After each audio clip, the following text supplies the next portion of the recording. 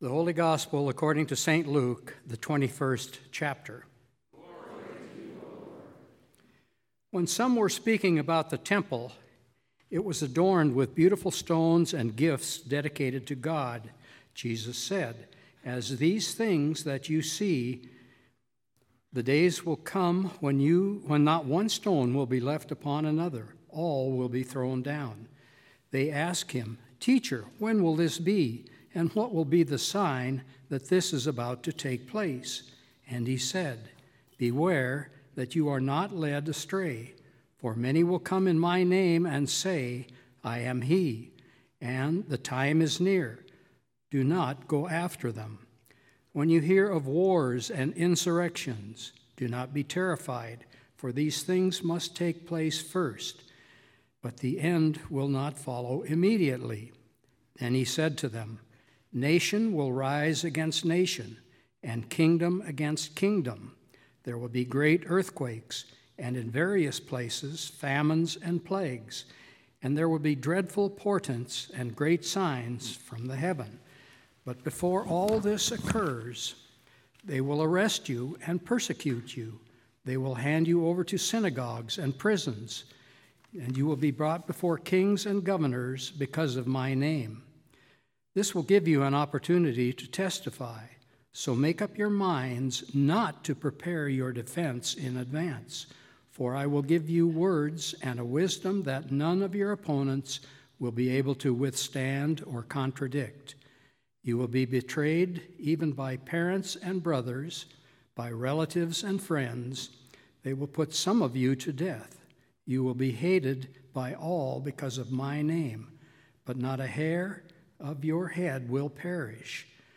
By your endurance, you will gain your souls." The Gospel of the Lord. Praise to you, Lord.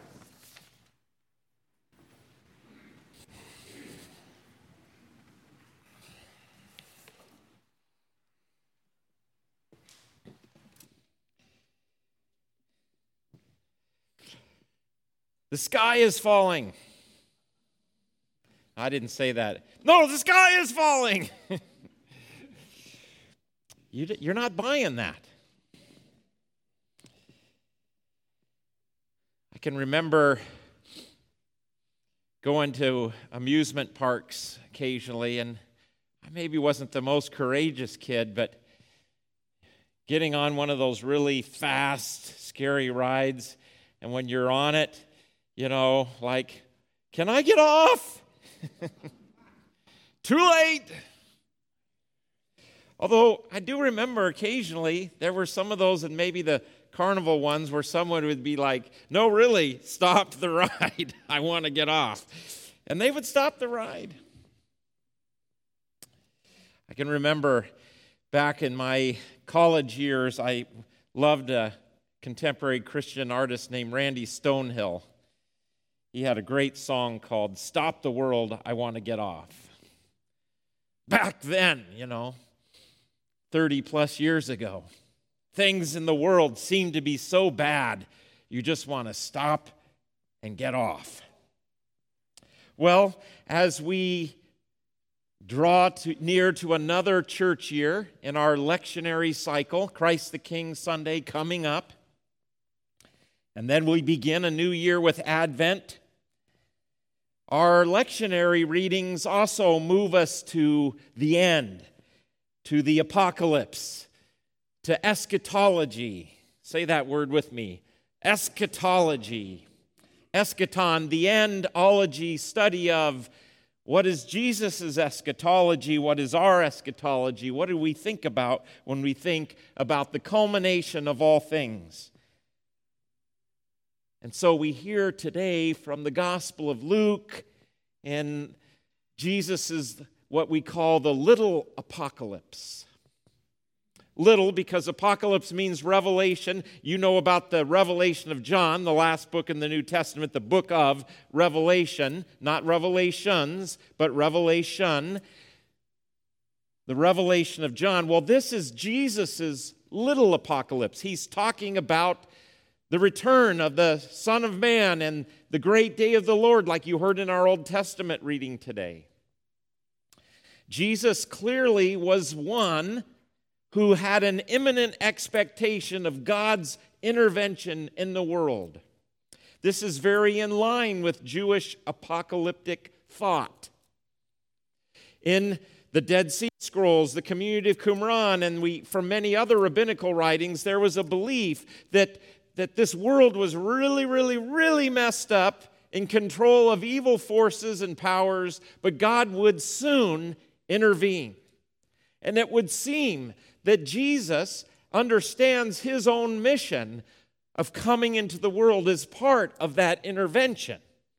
But Jesus still talks about a final intervention, and that was very much in line with Jewish apocalyptic thought. And so Jesus talks about what will happen and when it will happen and what it'll be like and the persecutions and the struggles and the wars and the famines.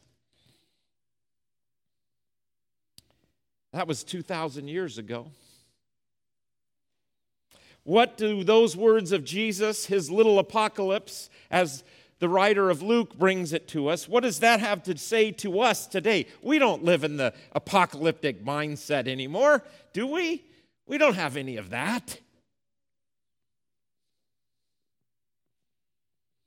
Have you looked at Netflix recently? Or any of the movies? Apocalyptic thought is everywhere.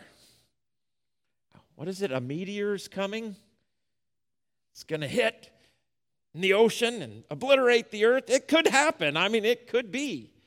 We don't know. In fact, it would seem like in the secular realm, there's all kind of apocalyptic thought. Earthquakes, famines. The movies talk about the end of the world. There's legitimate things that make us fearful and scared. I'm quite concerned about climate change. Will the world be irreversibly destroyed in another 12 years if we don't do something? I don't know. Apocalyptic preachers are out there. If we get the wrong person, these leaders in our world, oh my goodness, the world is going to come to an end. We live in the nuclear age, even though we're used to it. That's quite scary to me. I brought up the Russian missile crisis in a Bible study, and man, it was amazing to hear the stories of what it was like back then. It was just as real as if it had happened yesterday to that generation. I think I was still in the crib or something like that, but I don't remember. So what does Jesus' words about the coming of the great day of the Lord, this apocalyptic preaching, what does that have to do with us today? Well, it does seem like we still live in a kind of sometimes doomsday context. In fact, the Pew Research Center has shown that the millennial generation that's now into adulthood, only 37% of those in the United States believe or are confident in our country's future. Now, the irony of this is that they compared that to other generations that are older, like my generation, what we thought when we were that age. And guess what? It wasn't that different. You think that the older you get, the more pessimistic you get. But that's not what the research shows. Like 60% today of people in the 60s, 70s year olds are relatively optimistic about this country. Maybe because they don't have much to go. I don't know. But it's interesting. We do know that the millennial generation economically is way less confident that they're going to have a standard of living or whatever that their parents have. We've seen that in studies. There's lots of pessimism in the world, and it's not all unfounded. I'm quite concerned about all the things that I've brought up today already. What do Jesus' words have to offer to us in this kind of world? Because it seems like there's two things that happen in this apocalyptic milieu that we live in. You either get freaked out and scared to death and live in panic every day. I mean, it's kind of like staying up all night worried because you're not getting enough sleep. Or we withdraw and throw in the towel. Just say, oh, the world's messed up, forget it. I'm just going to take care of my own and myself, and I'm done. You either live in complete... So can we find some place in the middle? Maybe Jesus' words will help us here. It's interesting when you look at what Jesus says in this little apocalyptic word in this chapter. Actually, he talks about the end, but he talks about it in such a way to focus on the present.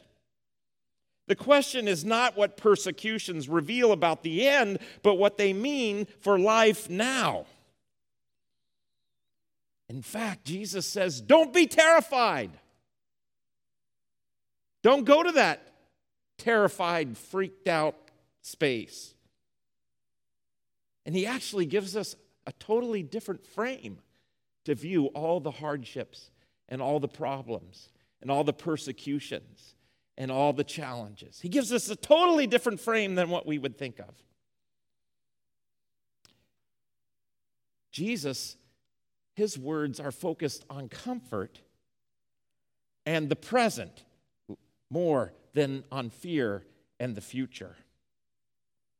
So how do we look at adversity according to Jesus when he talks about what's going to happen before the great day of the Lord? How do we look at it? I just was blown away when this phrase leaped off the page at me. In this passage, the persecution and sufferings of Jesus' followers are presented as the fulfillment of Jesus' prophecy. They are meaningful because they are to be expected, that is, these persecutions, in a world where God's reign is contested. But they are not proof of the immediate end. Jesus says, hey, when you see all this happening, don't freak out. The end is not near. The end, it isn't yet. It might be near, but it's not yet. Let me just be really clear. Anytime you hear anybody talking about the second coming of Christ and they get really specific of when, shut it off. And I know I've joked about this in the past for two reasons. If they got it right, Jesus said it's going to be a surprise. So if they got it right, he's going to say, well, I guess I'll have to wait longer because I was going to surprise them. So just tell them to stop. But two, Jesus isn't focused on the when. He's focused on the now. And in fact, he says all these struggles that you're experiencing, they will give you opportunity to testify, to witness. Martyrion is the word in Greek, where we get the word martyr. Because oftentimes people that witnessed did lose their lives.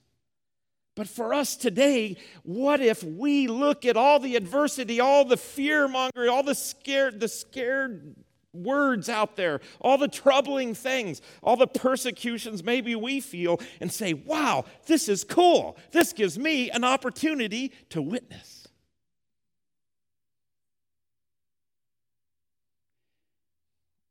Will you help me with that? Because I have a hard time doing that. I don't go there automatically, but boy, Jesus' words just hit right to my heart. I don't get to throw up my hands. I also don't have to freak out in fear. Jesus says, hey, you got opposition? Good. That gives you opportunity to witness. So let's talk just briefly about how we witness today. I saw it happen lots of times this week already. I heard about conversations where people were listening to each other. When the person that was talking was sharing their pain and struggle, their worries, their concerns, there was listening, there was care and support going on. That's a way we testify, because when we do that, we show we care and we have compassion and we show God is good and God loves us, and so I'm going to listen, I'm going to be present. I heard some stories this week about people who were engaging in their occupation in very difficult situations, but they were trying to do it with integrity and care and love and honesty. They were fighting to not get swept up into this sea of hostility and negativity and backbiting and this type of thing. And they were just struggling to put the actions of someone else in the best of lights. That's testifying. The letter of John says that we are not to just love in word, but also in deed.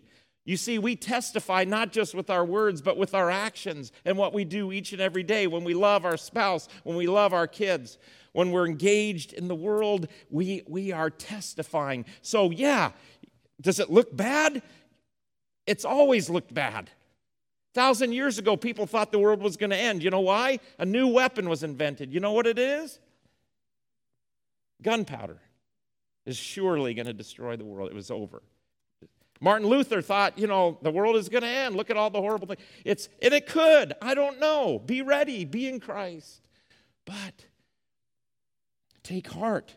This is an opportunity for you to testify. But yes, in word, you need to say something. You need to say, well, I know that God is ultimately in control and this world is not going to H-E double toothpicks. It's going to God, and so I'm going to stay engaged. I'm going to keep proclaiming God's love in Christ Jesus. I'm going to keep not returning evil for evil. I'm not going to get swept up into that. I'm not going to get pulled into that. I'm not going to respond with evil when I get evil done to me. I'm going to stay in the fight, and I'm going to proclaim and testify to God's love in Christ Jesus because God has done something. When I mentioned that Jesus said he thought that his life was a part of God's ultimate intervention as he talks about the second coming and the great day of the Lord, I meant it. And what happens is that Jesus is put to death, and God raises him up from the dead to proclaim to all of us, to the whole world, that no matter how bad it is, God will destroy death, and God in the end will make all things right when Christ comes again. And we live in this in-between time, but we live with the promise. Because you could say, Pastor Bill, you're just talking about a bunch of pie in the sky, nice things. No, I'm talking about Christ is risen. Christ is risen. He is risen indeed. That's why I can tell you what I'm telling you today. The meal, the forgiveness, the love, the grace he gives us now gives us a promise that we cannot be separated from his love in Christ Jesus. So keep on keeping on. Stay in the fight. God will make it right. Amen.